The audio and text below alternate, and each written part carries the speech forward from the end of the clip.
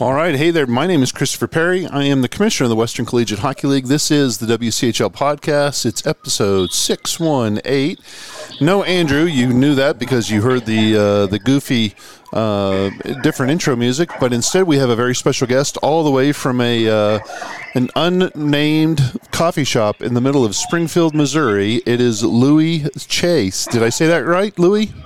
Yeah, it's Louis Shakes. Shakes. So the X is a hard X. Louis Shakes. Well, Louis, thanks for being on the podcast. Playing for Missouri State, and tell before we get going to talking about Missouri State, let's talk about Louis himself, because you're not from the States, you're not from Canada, you're from France. Tell me the name of the place where you were born. Is it Nantes? So I was actually born right outside of Paris in a city called Courcouronnes. Okay. I then moved to a very small city called Poitiers, and then when I was 11 years old, I left my house and my family to go in a hockey program in the city of Nantes, where I'm from now. Okay. And I lived there for a couple of years. Nantes. Okay. Well, so that's kind of a tough thing to do at 11 years old, to leave home to go in a different city. What was that all about? I mean, did you exhibit a whole bunch of skills? Were you the Wayne Gretzky of suburban Paris, or what? So I started playing hockey when I was 4 in this little town called Poitiers. And I knew that's what I wanted to do with my life, and I could only think of hockey, dream, eat, sleep, whatever, you name it. It was all hockey. And the small team I was on, we only had 2-3 practices a week, and then one day I had a game and I got approached by one of the coaches in Nantes, and they're like, "Hey, we got a pretty solid program here where you'll be skating on every day, and then more games and everything." So I looked at my parents. I'm like, "Mom, that's what I want to do." So I was 11 and then moved 3 hours away from home and would take the train on my own to come back on the weekends. I didn't have games, but it's what I wanted to do ever since I started playing. So it was just a good opportunity to get better and spend more time on the ice. Now, Louis, do you have brothers, sisters? Yes. So I was originally an only child, but my stepdad had a son and a daughter, my big brother and big sister, and then my mom and my stepdad together had my little brother. Okay, so when you left home, it wasn't like you were the only one that you didn't leave mom and dad still had somebody at home to take care of. Yes, they did. All right. Well, what was that? I mean, that had to be kind of a scary proposition. We all know about leaving home when we're 15, 16 years old to go to play juniors, but you left home at 11. Yeah, it was. I never saw it as scary because, as I said, hockey is what I want to do. So to me, it just made sense. It was hard for my family, for sure. It was hard for me, too, because at an early age, I was kind of on my own, I had nobody behind me telling me to do my homework at night or do my laundry or any of that. So it was a good process to grow as a person and as an athlete too. So very thankful for that. How long did you spend there in Nantes? So I played there for 3 years, from 11 till age 14. When I was 14, I was playing with the pro team there. I was practicing with them. Wow. Which was a great opportunity. And then, my parents ended up moving to Nantes. Pure coincidence. They found some work there, and they were trying to change their job a little bit. And they found a house. So I actually lived with my family in Nantes for about a year and a half. But once they moved here, I was like, "Mom, Dad, I want to play in Canada and the U.S." So they started applying. I was recruited during a hockey camp in the summer by a high school in Quebec, and then they were just waiting for the tryouts and all that. So everything went well, and then we did some paperwork for the visa and everything because it was pretty complicated. Because as you can imagine, leaving a minor child going to Canada on his own was pretty complex in terms of paperwork and stuff. Yeah. And then one day I'm just having dinner with my family, and they hand me a letter, and it was my visa to go to Canada, and told me I was going. So it was a pretty special memory for sure. Very nice. Very nice. And so once you got over to Canada, you said you did your last 2 years of high school there? So I did. Yeah, I did two years of high school in Quebec City. I played for Séminaire Saint-François and then Académie Saint-Louis, which I played prep school and also in the league in Quebec. Okay. Then I after that I played juniors in Toronto, El Paso, Texas, Boston. Then played 2 years of NCAA D3 hockey at Anna Maria College, and then transferred over to Missouri State last year. You've been all over the place. Hockey has brought you all over the place, huh? From France to Canada to and then Quebec City, down to Toronto, and all the way to El Paso. That had to be a culture shock. It's been amazing. It's one of those things. Often people ask me which has been my favorite place to go, and I never really have an answer because every place is so special and different in so many ways. So I'm really glad that, throughout my life and my hockey journey, I've been able to experience so many cultures and meet so many people all around the world. It kind of helps you with your mindset and being accepting of different things and see how, people live. And it's so different from what I was used to as well. Even in the States, within 2 different states, it's crazy, but it's a really enjoyable process. How so is it crazy? I mean, you said 2 different states, Massachusetts and Missouri. They couldn't be more different. One's on the coast. Texas. Oh, there you go. Even Texas. Yeah. Boy, on the Mexican border. So, I mean, that had to be, let's, before we get into that, I mean, I guess growing up in France, did you know English or did you have to learn English when you got over to Canada?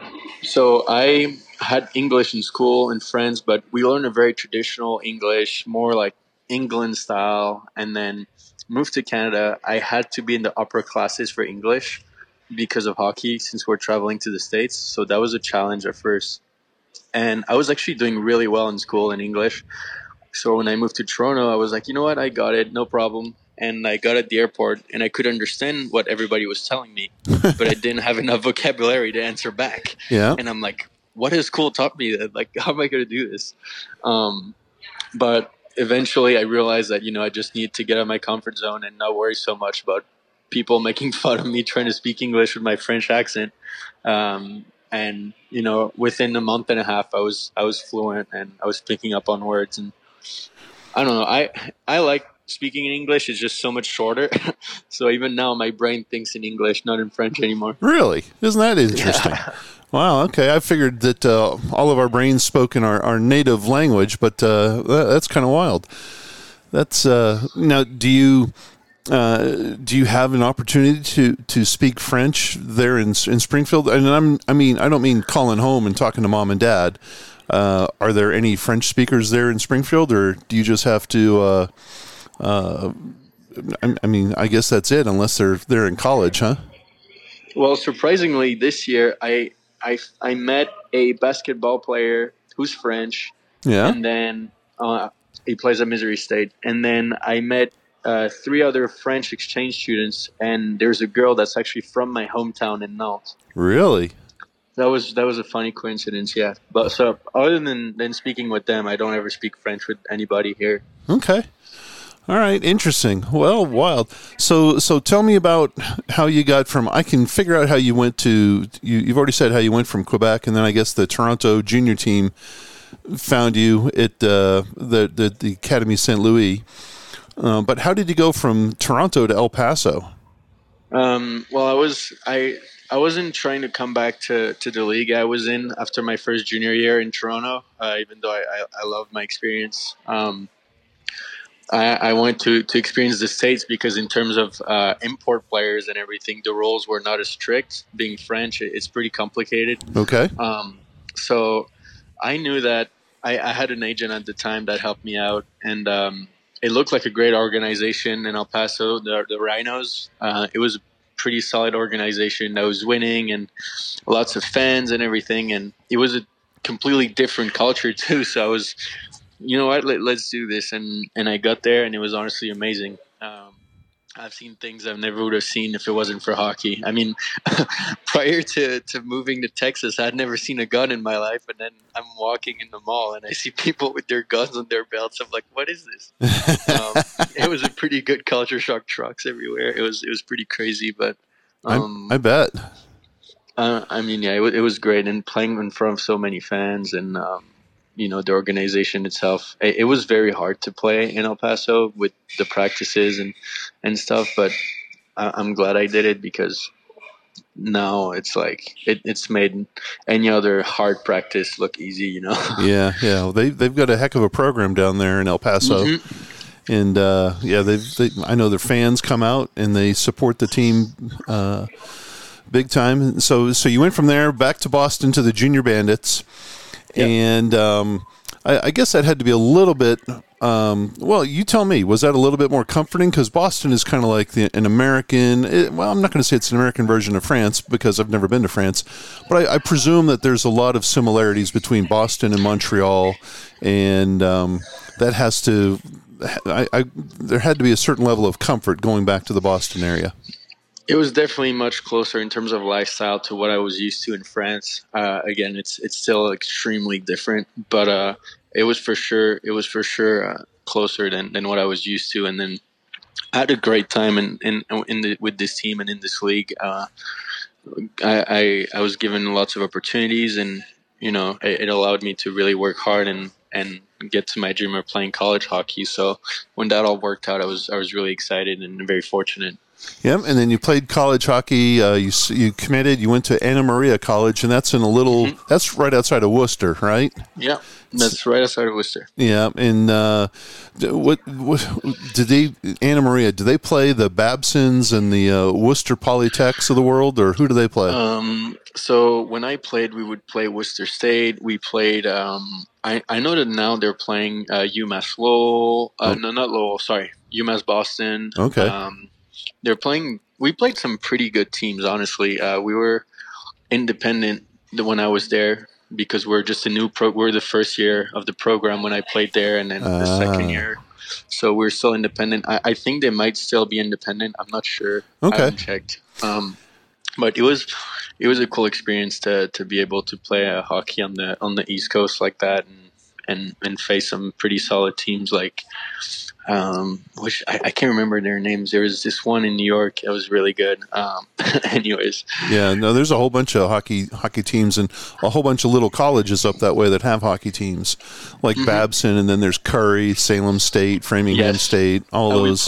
We played all these teams. Yeah, wild. And then you made the big choice to go to Missouri State. What was it? Well, I guess describe that experience. What was it that led you to want to leave Anna Maria? What was it that led you to Missouri State? How did you make that connection? So what I love with Anna Maria was that I was on the ice every day. So I'm one of those players that loves practice and all things practice and workout and all that. So it was great for that, because we had 5 practices a week, and then a bunch of games. So it was cool. But I got to a point where I was promised some things, and it was not meeting my expectations and what I was told. So, I felt like I wasn't getting better anymore, and I was stuck in a place where I didn't really get any answers. So hockey was too important for me to just stay in that position, and I just trusted my gut, and I left Anna Maria. I actually got stuck in France because of COVID during spring break. Oh, no. And I was there, and I was really unhappy where I was at. And I was like, you know what, I might just resign from Anna Maria, and I'll just find another team to play for. And once I did that, I had one of my friends, Alex Rubin, who reached out to me and was just checking on me and asking me how I was doing, how was hockey and stuff. And I was just like, honestly, brother, I really want to move and find a new team and stuff. And he's like, well, because we played together in Texas. I see. Okay. And he was like, well, we need some players and stuff. Let me talk to our coach, and he can talk to you, and hopefully we can make something happen. And sure enough, made the connection with our coach. Everything went well, and I transferred to Missouri State. I signed a lease for an apartment. I didn't tour the school, didn't tour the rink, didn't tour the locker room, nothing. And then I had to fly back to Boston to pick up all my stuff that was left behind because of COVID, and then drove 23 hours to Springfield and got started. You got to see a lot of America in that drive, didn't you? That was the longest drive of my life. I've made that drive a couple of times from the Boston area down here to where I'm from, Oklahoma. And, yeah, it is a long drive, that's for sure. Yikes. Well, what was it? So you signed up sight unseen. You didn't tour the place. You didn't. You leased an apartment without being there. You enrolled in school without being there. What was it like when you landed there in Springfield? Did you? Because that's a huge change from even Anna Maria there in Paxton. That's it's close enough to Worcester where you feel like you're around civilization. Springfield is it's this oasis right off the interstate. Well, that had to be a change. It's not Worcester.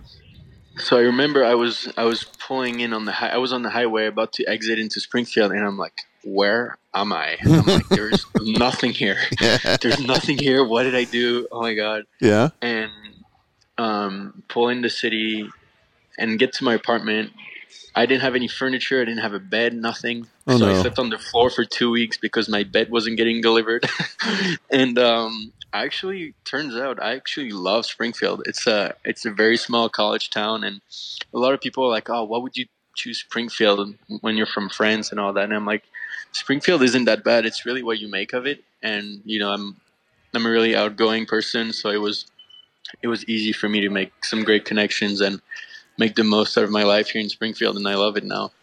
Yeah, it's underrated, isn't it?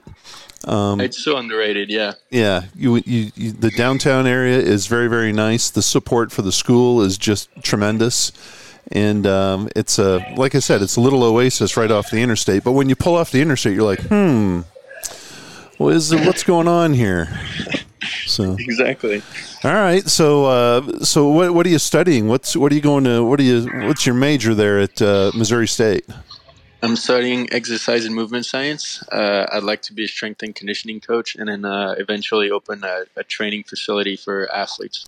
Very nice. Now, do you intend to do that here in the States, or do you want to go back to France? What's the goal?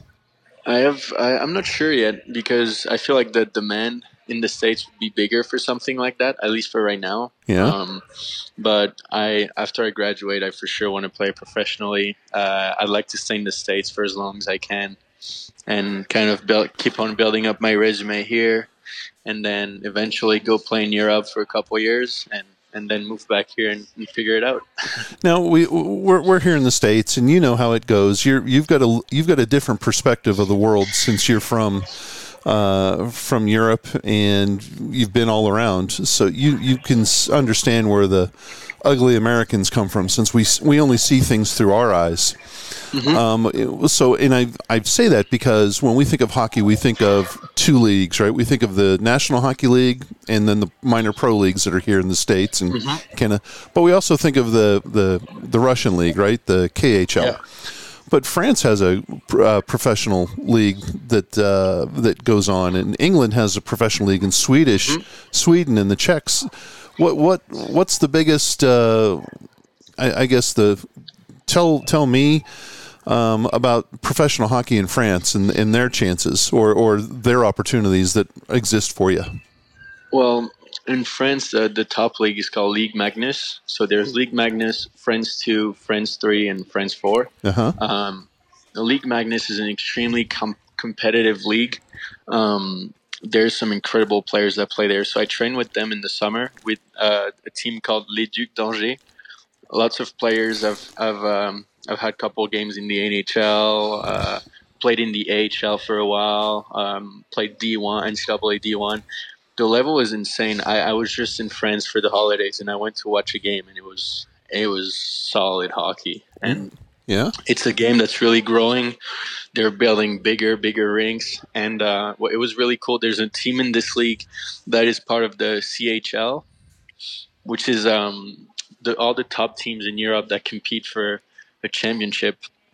And that French team made it, I believe, to the semifinals or quarterfinals against a really solid Finnish team. So it's definitely growing, and lots of players are from all around the world are joining the league with all sorts of experience. So super exciting. The European hockey is set up, or I shouldn't say it's set up, but they have a setup that's very much like Champions League of soccer. And that's what you're describing. It's where you get, in addition to your own domestic league that you play in, if the better teams have the opportunity to play in a European Champions League where you'll play folks from the English Super League, the Swedish league, the Czech, and that's kind of cool. I didn't realize that they did that in hockey until a couple of years ago when a friend from who was playing over in Sweden, and one of his games was in the Czech Republic, and we're like, huh. I didn't know there was an SHL team in the Czech, and it turns out it was part of the Champions League series. So very cool, very cool. All right, well, hey, you're at Missouri State. You guys are ranked, what are you, number 10, I think, right now in the nation? Yeah. So something like that. What's, in Louis Chakes' words, what's been the sum up the Missouri State season so far? The highlights, the lowlights.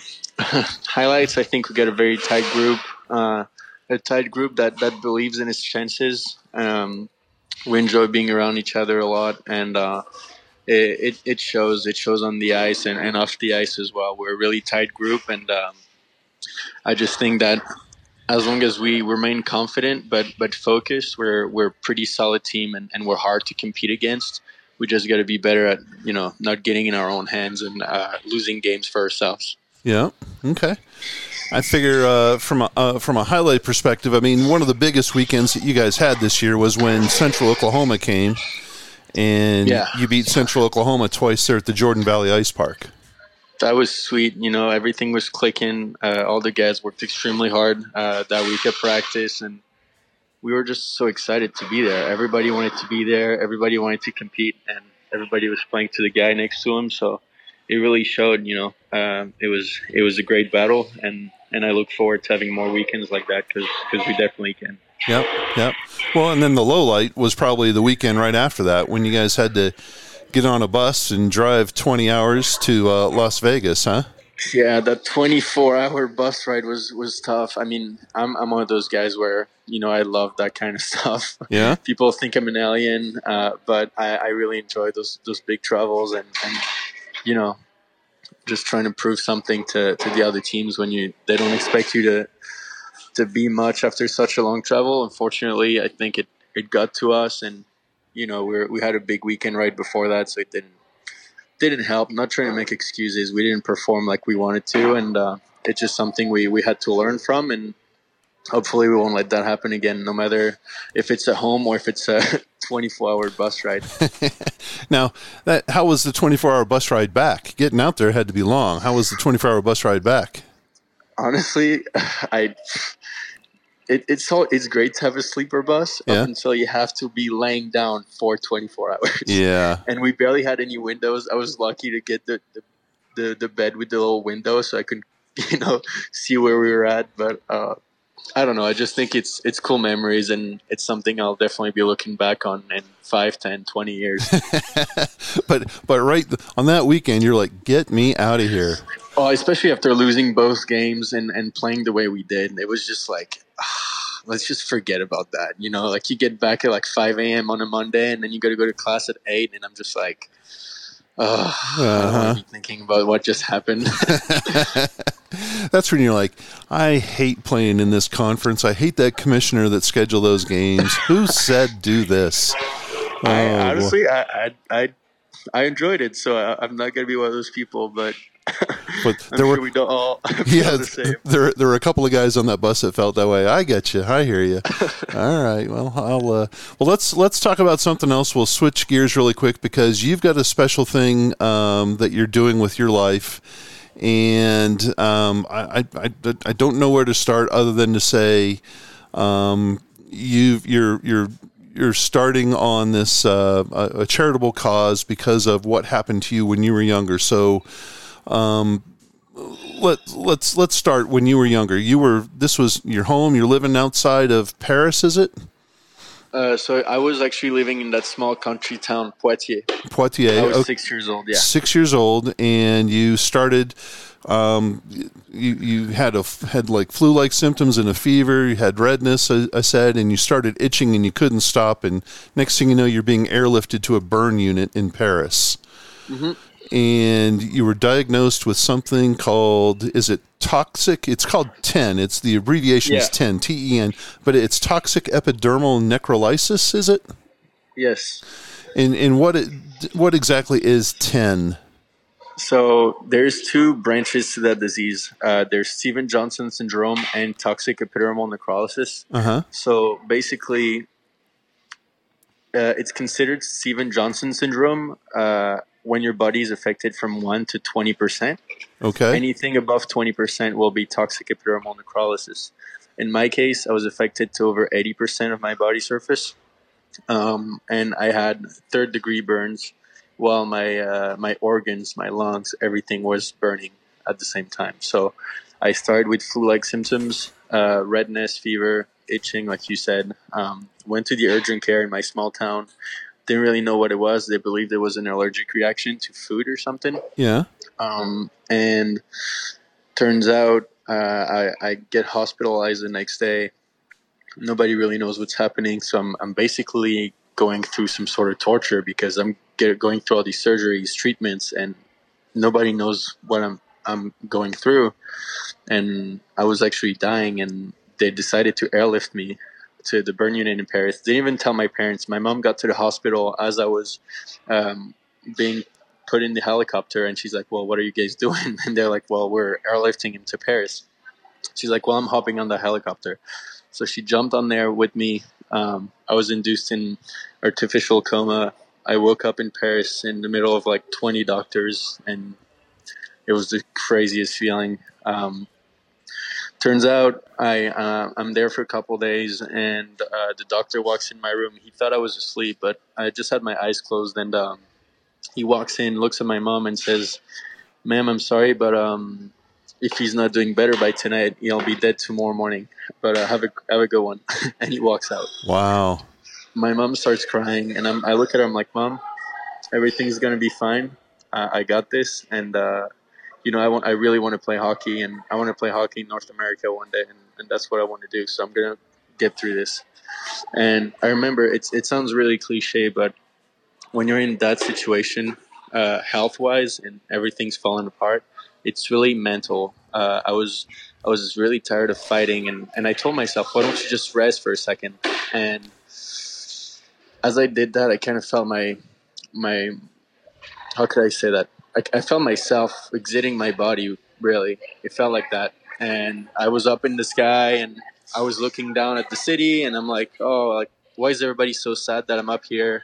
And why are they running around? And then I ended up in like a matter of a second, it felt like I fell right back into my body, and I was like, whoa. So I don't know if that was a near-death experience or something, but that's when I was really not feeling good. And as traumatic as this disease was, and as painful as it was, I'm glad I went through this, because early on it showed me that nothing's promised, and you should really live your life and do things that you want to do, because it could change just like that. So this toxic epidermal necrolysis, it's basically causing your skin to blister both inside your body and outside of your body. Yes. So I was taped to my bed because all my skin was falling apart, basically. Oh my gosh. So, and how long were you there in the burn unit in Paris? I think it was about a month and a half. I'm not sure about the time. It felt like forever. Yeah. But, well, the reason I ask, Louis, I mean, you said this was 6 years old, and usually when you're 6 years old, you don't remember an awful lot. You might remember the cartoons that you watched on TV, or the starting school and kindergarten or something like that, and that's I mean, it's traumatic no matter when, but especially for a young 6-year-old child. And you're remembering a lot of these things. That it's just amazing that you can, the story that you talk about the doctor, talking to your mom. I mean, that's just amazing for a 6-year-old to remember. It was, and what's crazy too is, like, I have lots of vivid memories from that, and then it's sometimes it's crazy because I talk about it with my family, and they'll bring up a memory or something, and all of a sudden it like unravels a whole memory that I forgot about. Wow! When I was home for break, I was talking about everything with my mom, and had to do some interviews with her for a documentary that's going to be made. But she told me a lot of things, and a lot of those really unleashed like so many memories I forgot about, and it's really interesting. But Okay. All right, so you're in the burn unit for a month and a half, and did the symptoms eventually subside, or did they figure it out, or what's the treatment for 10?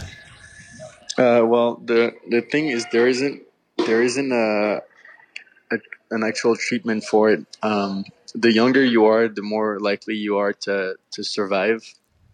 So I was fortunate to get it when I was younger. I was supposed to be blind because it also affects your eyes, and it's one of those things where nobody really knows because they did the testing to find out what caused it for me. They did it too late, so we never found out. So there isn't any cure for it either. You either make it or you don't, really. Okay. And I was fortunate to make it, but now when you make it, a lot of times people have to deal with extremely painful and terrible side effects. Yeah. Some people will get flare-ups. Some people will be blind. Some people have breathing problems. Some people are missing a limb. All I have is a couple scars and a very sensitive skin to the sun. But, I guess I got extremely fortunate. That's why I decided to give back and get involved. Well, okay. Well, before we get talking about the giving back and getting involved, you said you're extremely, the only thing that I guess you're left with in terms of after effects are you're extremely sensitive to the sun and you've got some scars. So, hot summers in I got to believe summers are hot in France, just like they are in Springfield, Missouri. What kind of precautions do you have to take? Do you just have to wear like long sleeve shirts and stuff to make sure you don't burn, or are you walking around with sunscreen on all the dang time? Well, that's the best way is to wear long sleeves, but honestly, I don't let it get in the way of me living my life and enjoying it. Maybe I should be more careful at times, but Yeah. Sunscreen is definitely really important because on some parts of my body, especially my face where I got scars, I don't have that extra layer to protect me from the sun.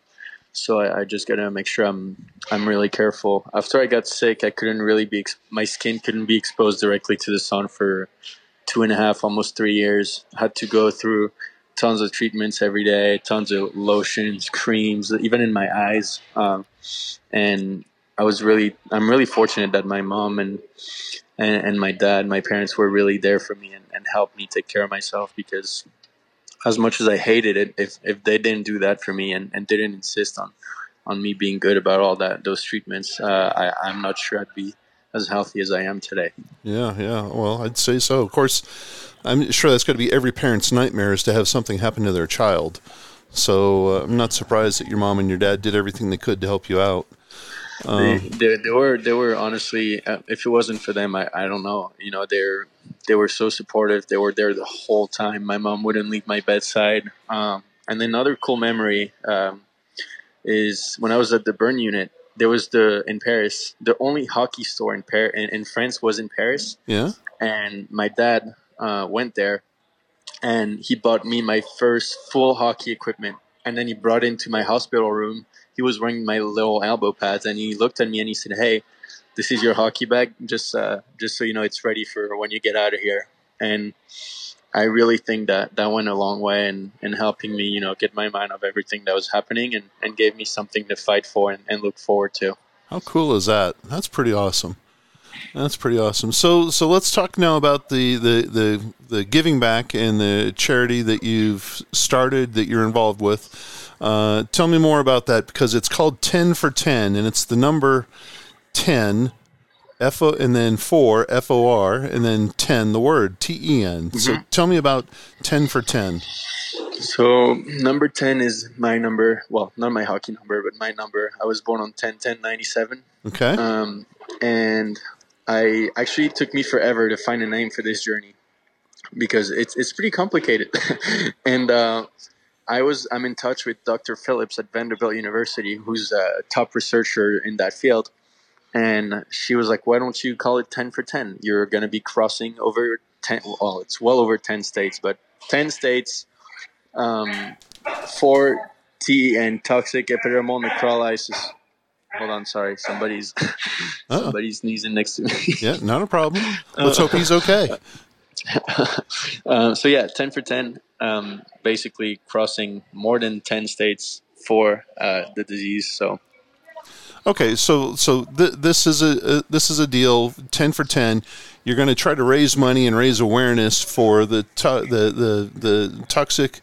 I'm going to have to write this down. Toxic epidermal necrolysis. But what you're going to do is you can't skate in terms of ice skating, but you're going to rollerblade across America. If I remember right when I read it, you're going to start in Los Angeles and you're going to try to end in New York City. Is that the goal?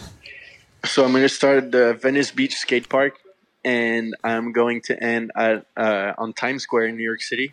Okay.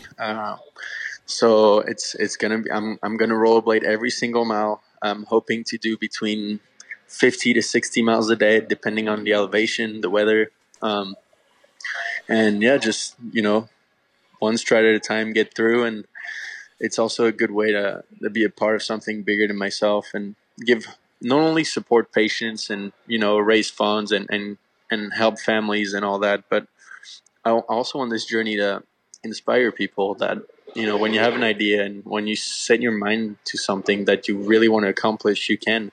This just started with an idea. My friend Alex Rubin, who brought me to Mo State, literally took me on rollerblade rides in Springfield, and I started enjoying it a lot. And once I was just rollerblading there on my own, and I was like, it'd be so cool to rollerblade across the U.S. And I came home and I was in the shower, and I'm like, well, if you do something like this, you'd have to do it for a reason. And I'm like, well, hello, you survived a really rare disease, and you never got involved with it. You never talked to any doctors or specialists afterwards. So it's time. And then I decided I was going to do it, and I was scared of. Sorry, no problem. I was scared of. Yikes! Oh my god, that person's having some issues. Yeah, hopefully it's not COVID. Yeah, I was like, you know what, I'm going to do this. And at first I didn't really want to share it with anyone. And, oh my God. And, yeah, I decided I was going to do it. It took me a while to figure it out, but I said, I'm a man of my word. And when I say I'm going to do something, I do it. And here we are a year later, and 6 months away from starting. All right, so you have a time frame. What is this going to start in June? Yes, after I graduate on May 20th. Okay, I'm gonna head out to LA, and then we'll be taking off anywhere within the next couple weeks. Now, what kind of planning have you done, or have you done any planning? Because more than just a beginning point and an ending point, do you have stops planned along the way? Like specific stops? You're going to stop in Springfield, or you're going to stop in Worcester, and then bring it back down to New York? What kind of planning has gone into figuring out the route that you're going to take? So we're currently working on that with the team I've built here. I'm working with movie producers from LA who want to document the journey, make a movie out of it, and also build a team that's going to follow me along. So we're working on the route. We've decided the cities we want to stop. There's 2 different routes that are possible. We haven't decided which one yet. The one I would like to do personally is go through. Let me pull up a map on my computer here. Sure. Go through. So start in LA, then go to Las Vegas, and then Denver. Oh, here we go again. This guy doesn't want you talking about your program, does he? I know. He's like, screw it. So LA, then Las Vegas. I would like to go through Denver, then Kansas City, Springfield, St. Louis, and then go all the way up through Indianapolis, Columbus, Pittsburgh, and finish in New York. Yeah.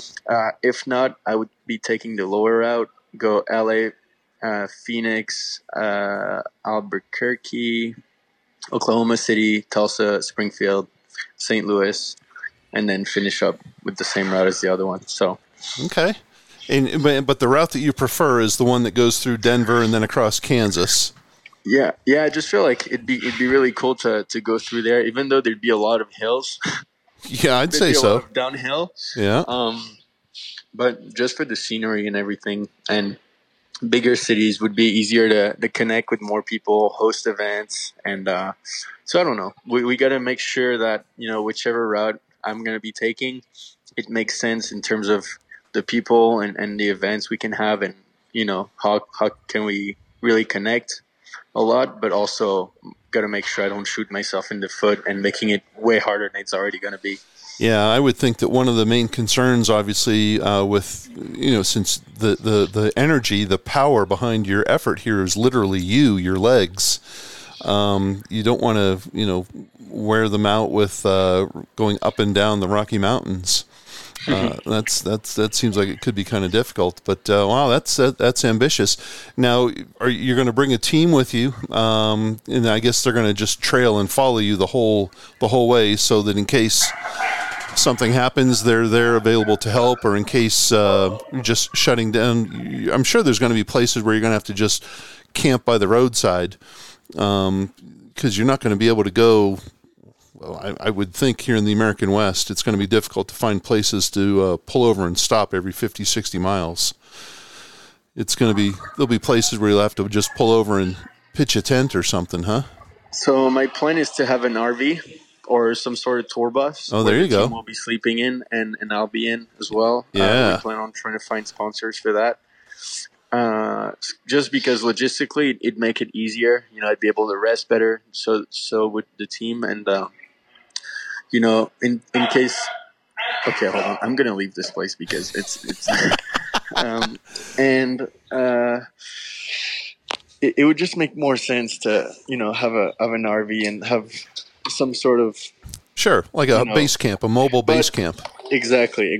Even for safety, and if I need therapy or something, it'll be easier to do that in there. And then I'm sure every couple 100 miles or something, we'll stop in a hotel once a week to kind of recharge the batteries for everybody. Yeah, well, you just probably that would be smart, because it'll provide shelter from the weather, and in case weather gets bad. Well, very, very cool. And so, I know on YouTube you already have a bunch of videos out for 10 for 10, and I guess you've released these videos also on your Instagram page under the hashtag 10 for 10. Yep. So we created a 10 for 10 page for the journey, where we're trying to be better about posting on there. It's just hard as of right now because we haven't started yet. So in the future we'll have people running it. Yeah, so but it'll be easier. You can understand. I mean, come on, you're in the middle of going to school, right? Yeah. You're in the middle of playing a hockey season. Oh, and by the way, you're expected to be keeping people updated on this effort that you're getting ready to undertake. Yeah, I'd say your plate is pretty full. Yeah, it gets very busy, especially with school and all the assignments, the exams, the away games, the home games, the practices. But I realize that it's life. Sometimes you gotta just get through adversity and make things happen. Otherwise, time just passes by and you just go through the motions. So I'm fortunate to be here in the U.S., play hockey, go to school. But now if I want to create this life for myself and make all these great things happen, sometimes you got to do hard things. And it's a good point in my life to be doing something like this as well. I'll just be graduating college and then I want to play professionally. So if not now, then when? There's never going to be a right time. So might as well do it now, Yep. No, I totally understand and I totally get it. Well, very, very cool. Well, if people want to donate to Wchl's cause, the 10 for 10, what do people need to do, or what can people do? So they can go on my Instagram page at Wchl. In my bio, there's a link you can click on. It'll take you to the Vanderbilt University page. And these funds are directly directed towards research. Now we're currently trying to see how we could set up another fundraising page to help us fund the journey. Because obviously doing this isn't free. As an international student, I can't work in the US, so it's lots of costs involved and everything. So we haven't figured that part out yet. But if people want to get involved, help out for research, they can go on my Instagram page. The link is in my bio, and you can learn more about my story. Watch the video as well. And yeah, but anything helps, from a nice message to a donation. Everything's so appreciated. Very, very cool. Very, very cool. Well, that sounds exciting. Let's do this. Let me shift gears here really quick. And before we leave that, let me just ask: how did you get involved? You're at Missouri State, yet you're partnering up with the research folks at Vanderbilt. What is it about Vanderbilt that is the connection between Louis and 10 for 10? That's actually a great question. So I was trying to reach out the Steven Johnson Syndrome Foundation, and for weeks I was trying to call them, and I wasn't getting an answer, so I was feeling pretty discouraged. And one morning I was walking to class, and I was like, all right, I'm going to try and calling them one more time. If they don't answer, maybe I shouldn't be doing this right now. Maybe it's not the time. Maybe it's not meant to be happening. So walking to class, I call them, and all of a sudden somebody finally answers. Really? And I tell him, I'm like, hey, this is my name. This is what I went through, and this is what I want to do. How can I help? This lady was amazing. Her daughter was affected by the disease, and she was like, well, I want the funds to be directed to the right place, and this is Dr. Phillips' information. She works at Vanderbilt University. You can get in touch with her and talk to her. So I reached out, and then within an hour, I was on a phone call with Dr. Phillips for about 2.5 hours, just sharing my story and telling her what I wanted to do. And, it was the first time in 17 years that I was speaking to somebody that was involved in this field. He was very special. Somebody who knew what you were going through and what you had gone through, and that is kind of cool. So it was the last ditch effort, the last call, and someone finally picked up. The last one, yeah, the very last one. I was really upset because I really wanted to do this, and not getting an answer. I was on my own. I was in the middle of my training because with the COVID year we started playing late. I was like, maybe, I should just focus my efforts on hockey in school. Maybe this isn't the right time. But I knew it was deep down. And when this lady picked up the phone, it was amazing. Now, in preparation for your for the journey across America, have you picked out, or do you, in terms of rollerblades, everybody knows hockey guys have their own special kind of equipment, right? You're a Bauer guy, you're a CCM guy, you're a Warrior guy. What about for your rollerblades? I'm sure you, for this long distance and endurance type thing, you have to get some heavier duty stuff than just the stuff you pick up at Academy Sports and tool around campus on. Yeah, so it's actually very new to me because those long distance rollerblades are so different than my regular hockey rollerblades. Mine only have 3 wheels. The wheels are massive, and the boot is totally different. It's a very different feeling when you're skating. Definitely something I needed to get used to, and still I'm trying to get used to. No, it's funny because I get back on the ice after rollerblading 40, 50 miles, and it's such a different feeling. It's crazy. But as far as brands, I haven't really picked one out yet. I'm still trying to figure out what works best for me, and I'm sure depending on the terrain and the places I'll be going through, I'll be needing some different kinds as well. So so it's a learning process in so many ways, and the equipment is one of them. As far as the training, I'm going to be starting my training for 10 for 10 in about a month, because the training is so different in terms of, hockey training is fast and strength and very rapid efforts. Yep. Whereas what I'm going to be doing is long and slow endurance efforts. So I didn't want this to affect the rest of my hockey season because, we still got to work towards that championship at the end of the year. So I didn't want to, have this preparation get in the way of my hockey season. So I'm starting that training February 1st.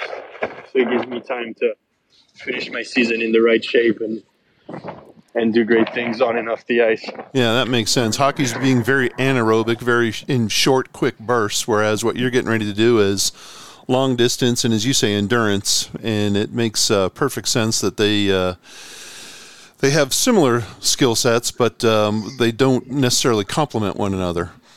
Mm-hmm. So interesting. All right. Well, hey, let's. That sounds pretty exciting, and so people can follow Louis on his Instagram at Wchl, and there's a link there for the 10 for 10 project, as well as a link where they can donate.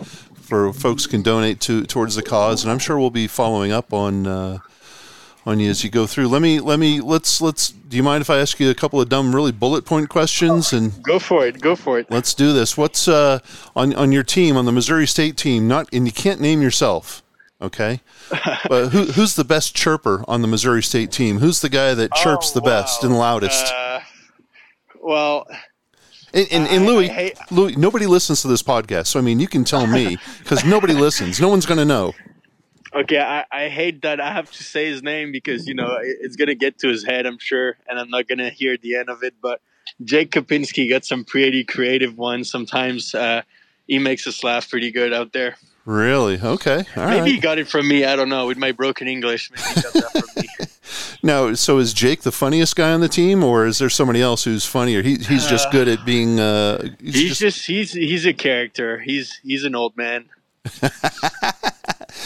He's an old man. I love it. What's the worst hockey injury? Not counting the 10, obviously. What's the worst hockey injury you've had? I honestly, I don't know. I'd say there's one game in juniors I dislocated my shoulder in and out 3 times in the same game, and then it was hanging. My hand, when I was just putting my arms alongside my body, my right hand was touching the side of my knee. It was pretty gross. Oh my gosh, that sounds awful. But yeah, other than that, just smaller stuff. I mean, I've had concussions like everybody else, but it's hockey, All right. What's Louis' go-to warm-up music? What do you listen to when you throw the headphones on? I listen to rap. Just gets me going, I think.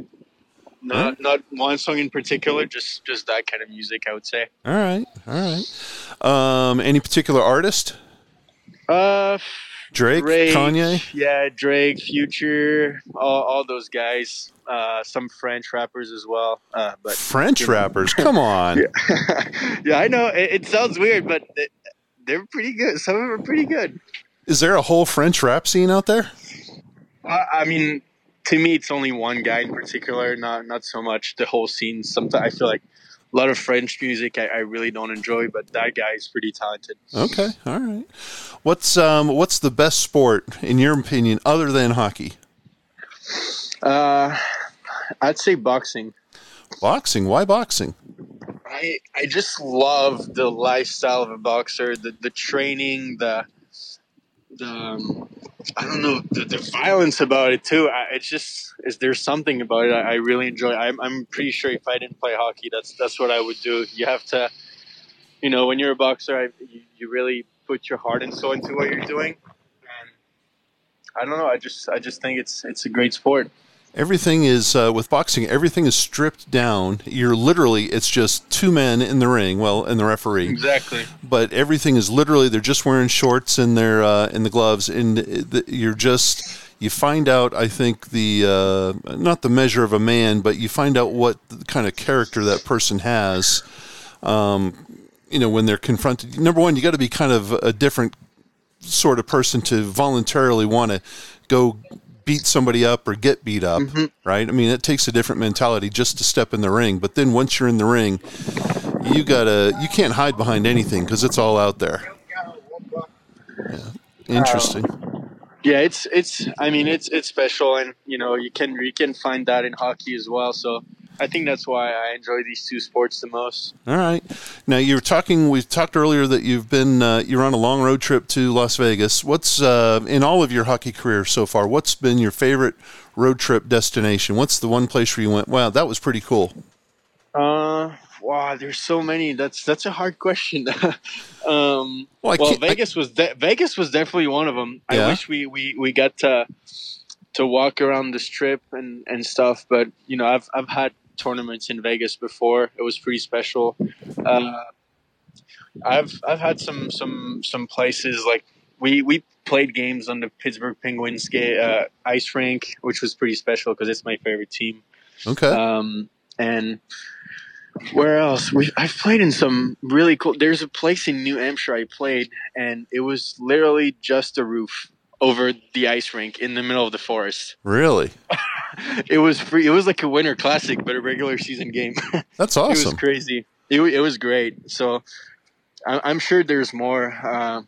But on the top of my head, these are the ones that come. All right. When you're on the bus, what's the best movie? What's your most favorite movie that you want to watch on a road trip when you're on the bus trip? So again, my friend Jake Kapinski that I mentioned earlier would make fun of me for this because I'm not a big movie guy. Okay. They always quote movies on my team and make references, and I just look at them. I have no idea what they're talking about. Yeah. But I honestly, Miracle. Really? Okay. All Miracle right. is a solid one.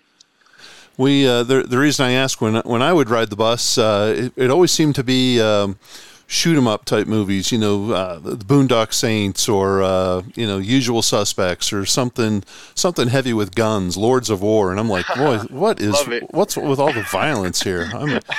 Had me wonder about the guys I'm traveling with. Jeez. All right. Now these are going to be goofy, so you got to forgive me. But seeing as if you're from France, help me out here. What's better, French toast or French fries? Well, French fries are not from France, so yeah, I know. I'll have to go with French toast. All right. Was French toast from France? Yeah, so we actually call it lost bread. We make French toast when we have a baguette or some bread that's ripe. Yeah. And instead of throwing it out, we use it to make French toast, so we don't waste it. Oh, how cool is that? Well, come on. I knew that French fries wasn't from France because it's only here from America. But I'm trying to think of what else we could do goofy. What is the best French food in your opinion? Honestly, there's just everything.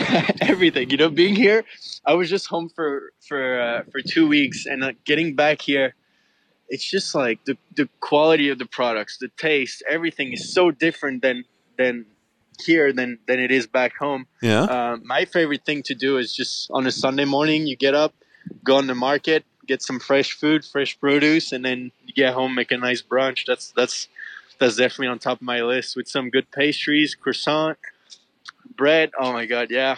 And the wine too. The wine's good. What's the most underrated French dish? What's the one that, or again, we're just dumb Americans here. What's the one dish that nobody appreciates, but we should? Honestly, if you guys could try the baguette, a real baguette or like a real croissant, you'd never eat one here again because it's just so far from reality. Really? Okay. And and the cheese. Oh my God, the cheese. The cheese is awesome, cheese huh? Is incredible. Yeah. Incredible. It's so different. What's your favorite? Brie, Munster? Munster is a very strong one. Brie's good. My favorite one is Comté. I love Comté. It's I don't even know how to describe it, but it's pretty good. If you get the chance to try it one day. Honestly, all cheese. I love all cheese. I'm not too picky. All right. Well, what's the flip of that? What's the worst French food, or what's the most overrated French food? Well, a lot of people talk to me about escargot and snails and all that. I've never had it. Okay. People talk to me here like it's something we eat every day and make fun of me for it, whatever. I'm like, you got to understand that it's a traditional dish, but it's not like, you're a kid, you come home from school and your mom's like, yeah, we're having snails for dinner. That's not it. It's not. So I guess, I don't know. I've never tried it. Most underrated dish? Yeah, Okay. I don't know. All right. Well, that's fine. Do people give you a hard time about that Disney movie about Ratatouille and stuff? Yeah, well, a lot of people call me that around here because I love to cook and I'm always cooking. Yeah, and that's the only thing they know about France, right? Yeah, being from France here in the U.S., sometimes I get some pretty interesting questions about France, pretty concerning questions. Sometimes people ask me if we can drive to France, or I was asked before if Paris was in France. I was told that they were confused because they thought the only Eiffel Tower was in Vegas. Oh, jeez. So I've got some funny questions to answer sometimes, but it's all good. That just shows how dumb or uneducated some of us Americans are, huh? Oh, I'm sure there's some French ones that are like that. They're everywhere. They're everywhere. What's the one thing we have here that's here in the U.S. that you wish you had in France? I'd say opportunities, and by that I mean that although it's really hard being a foreign player or just being from France, being here, but what I like about here is the opportunities you get when you work really hard. I feel like if you want to work and work hard, you'll be all set. Some people will be able to recognize that no matter where you're from. So yeah, I'd say that's something I really appreciate. I also love how sports are, really in the society and everything is really developed, like gyms and facilities. It's not something we have in France. When you're in France and you're an athlete, you have to pick at some point if you want to be a student or an athlete. You can't be both. Huh. And you really rapidly have this etiquette of, oh, you're an athlete, you're probably dumb. We kind of put you in that situation where you have to make a choice, and I love that here. I get to do both. Yeah. No, that's very cool. What's from your perspective, what's the biggest misconception that Americans have about France? And maybe it's that the Eiffel Tower is in Las Vegas. But what's the biggest misconception? I think you're going to really laugh about this one. My teammates always say that to make fun of me. Yeah. They always say that French girls have hairy armpits. Oh, God. And I'm just like, guys, what? Like, I mean, I'm not there to verify, but it's something that they tell me pretty often. What else? I mean, some of the things they say is right. A lot of people smoke cigarettes back home and drink coffee for breakfast. That's their go-to. That's Europe. But yeah, I mean, that's pretty much it. There isn't so many misconceptions, at least, or if there are, they're. Oh yeah, there's another one. People here think that French people hate Americans. Yeah. And I don't know where they get that from. Maybe it's because, French people are, when we speak back home, we sound really angry or something, but that's such a misconception, I don't know why people feel like that. Maybe we're mean, but I don't think we are. I don't know. Well, I don't think so, but I can understand why people think that. I think that in France, when we see Americans, we're it's the opposite. We're like, oh wow, that's so cool, and the first thing that comes to mind to us when we talk about the U.S. is New York, L.A., Vegas. We're really intrigued, and a lot of people when I go home tell me how lucky I am to be here, and that they'd love to do the same in the U.S. So when people think of France, they think traveling to France, they think of Paris. Mm-hmm. So if you were going to send somebody from America over to France, but not send them to Paris, where would you send them? So the city, it depends when you go. If you go in the winter, I would 100% go to the French Alps. The mountains there are incredible. If you're into skiing, snowboarding, all that, it's amazing. Yeah. In the summertime, I would definitely go to my city in Nantes. It's ranked one of the top cities to visit and to live in. And where I live too, I live near Bordeaux, so there's lots of wineries to tour, and It's a lot of fun there, right by the ocean. There's also this small island right off France. There you can go on it through a big bridge that's there, and it's called l'Île de Ré, Ré Island. Yeah. And it's amazing. It feels like almost like the Caribbeans, but in France. Really? Oh, wow. Yeah, it's amazing. That's crazy. That's crazy. All right, one last question, and then I'll get you out of here, Louis. What's the best French tradition? I have one, but I want to hear what your French tradition is. Okay, best French tradition. I'd say my favorite thing is that we eat dinner with our family every night. Like, you will sit down and take time to eat and talk to your loved ones. And, in France, we take the time to live life. In the US, it's really like go, go, go, go, go all the time. Back home, stores will close from 12 to 2, so people can go eat and go enjoy their day. Yep. It's something I believe is really important, and I really enjoy about France.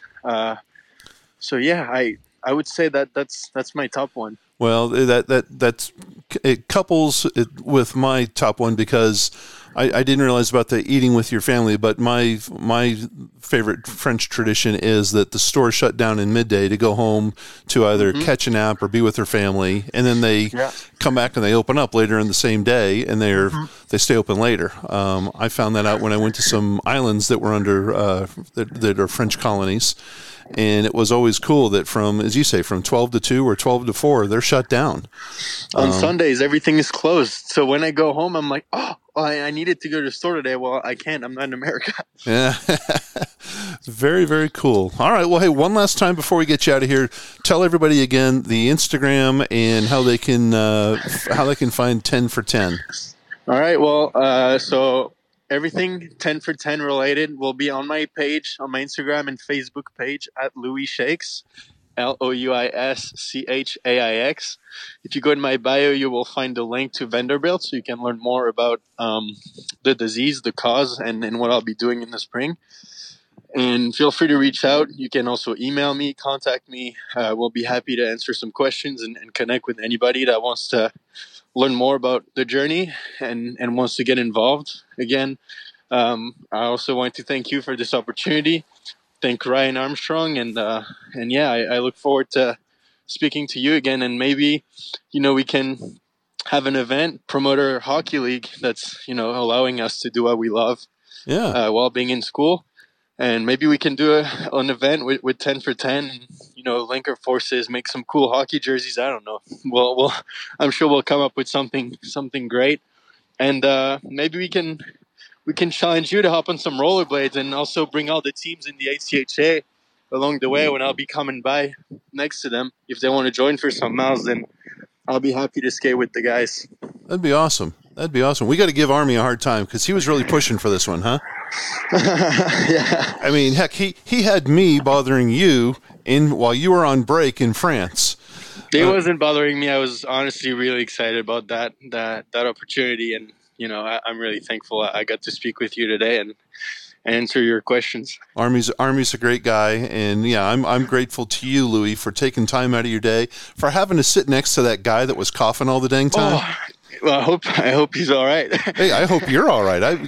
I hope I hope he wasn't blasting out any viruses or anything.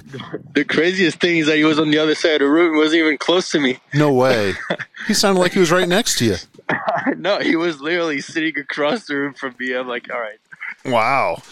I Poor guess, guy. man, maybe the coffee shop hires him to clear people out. Who knows? Jeez. He didn't want to listen to me talk. Well, Louis, hey, thanks for taking time out of your day. Best of luck the rest of the way here through the season.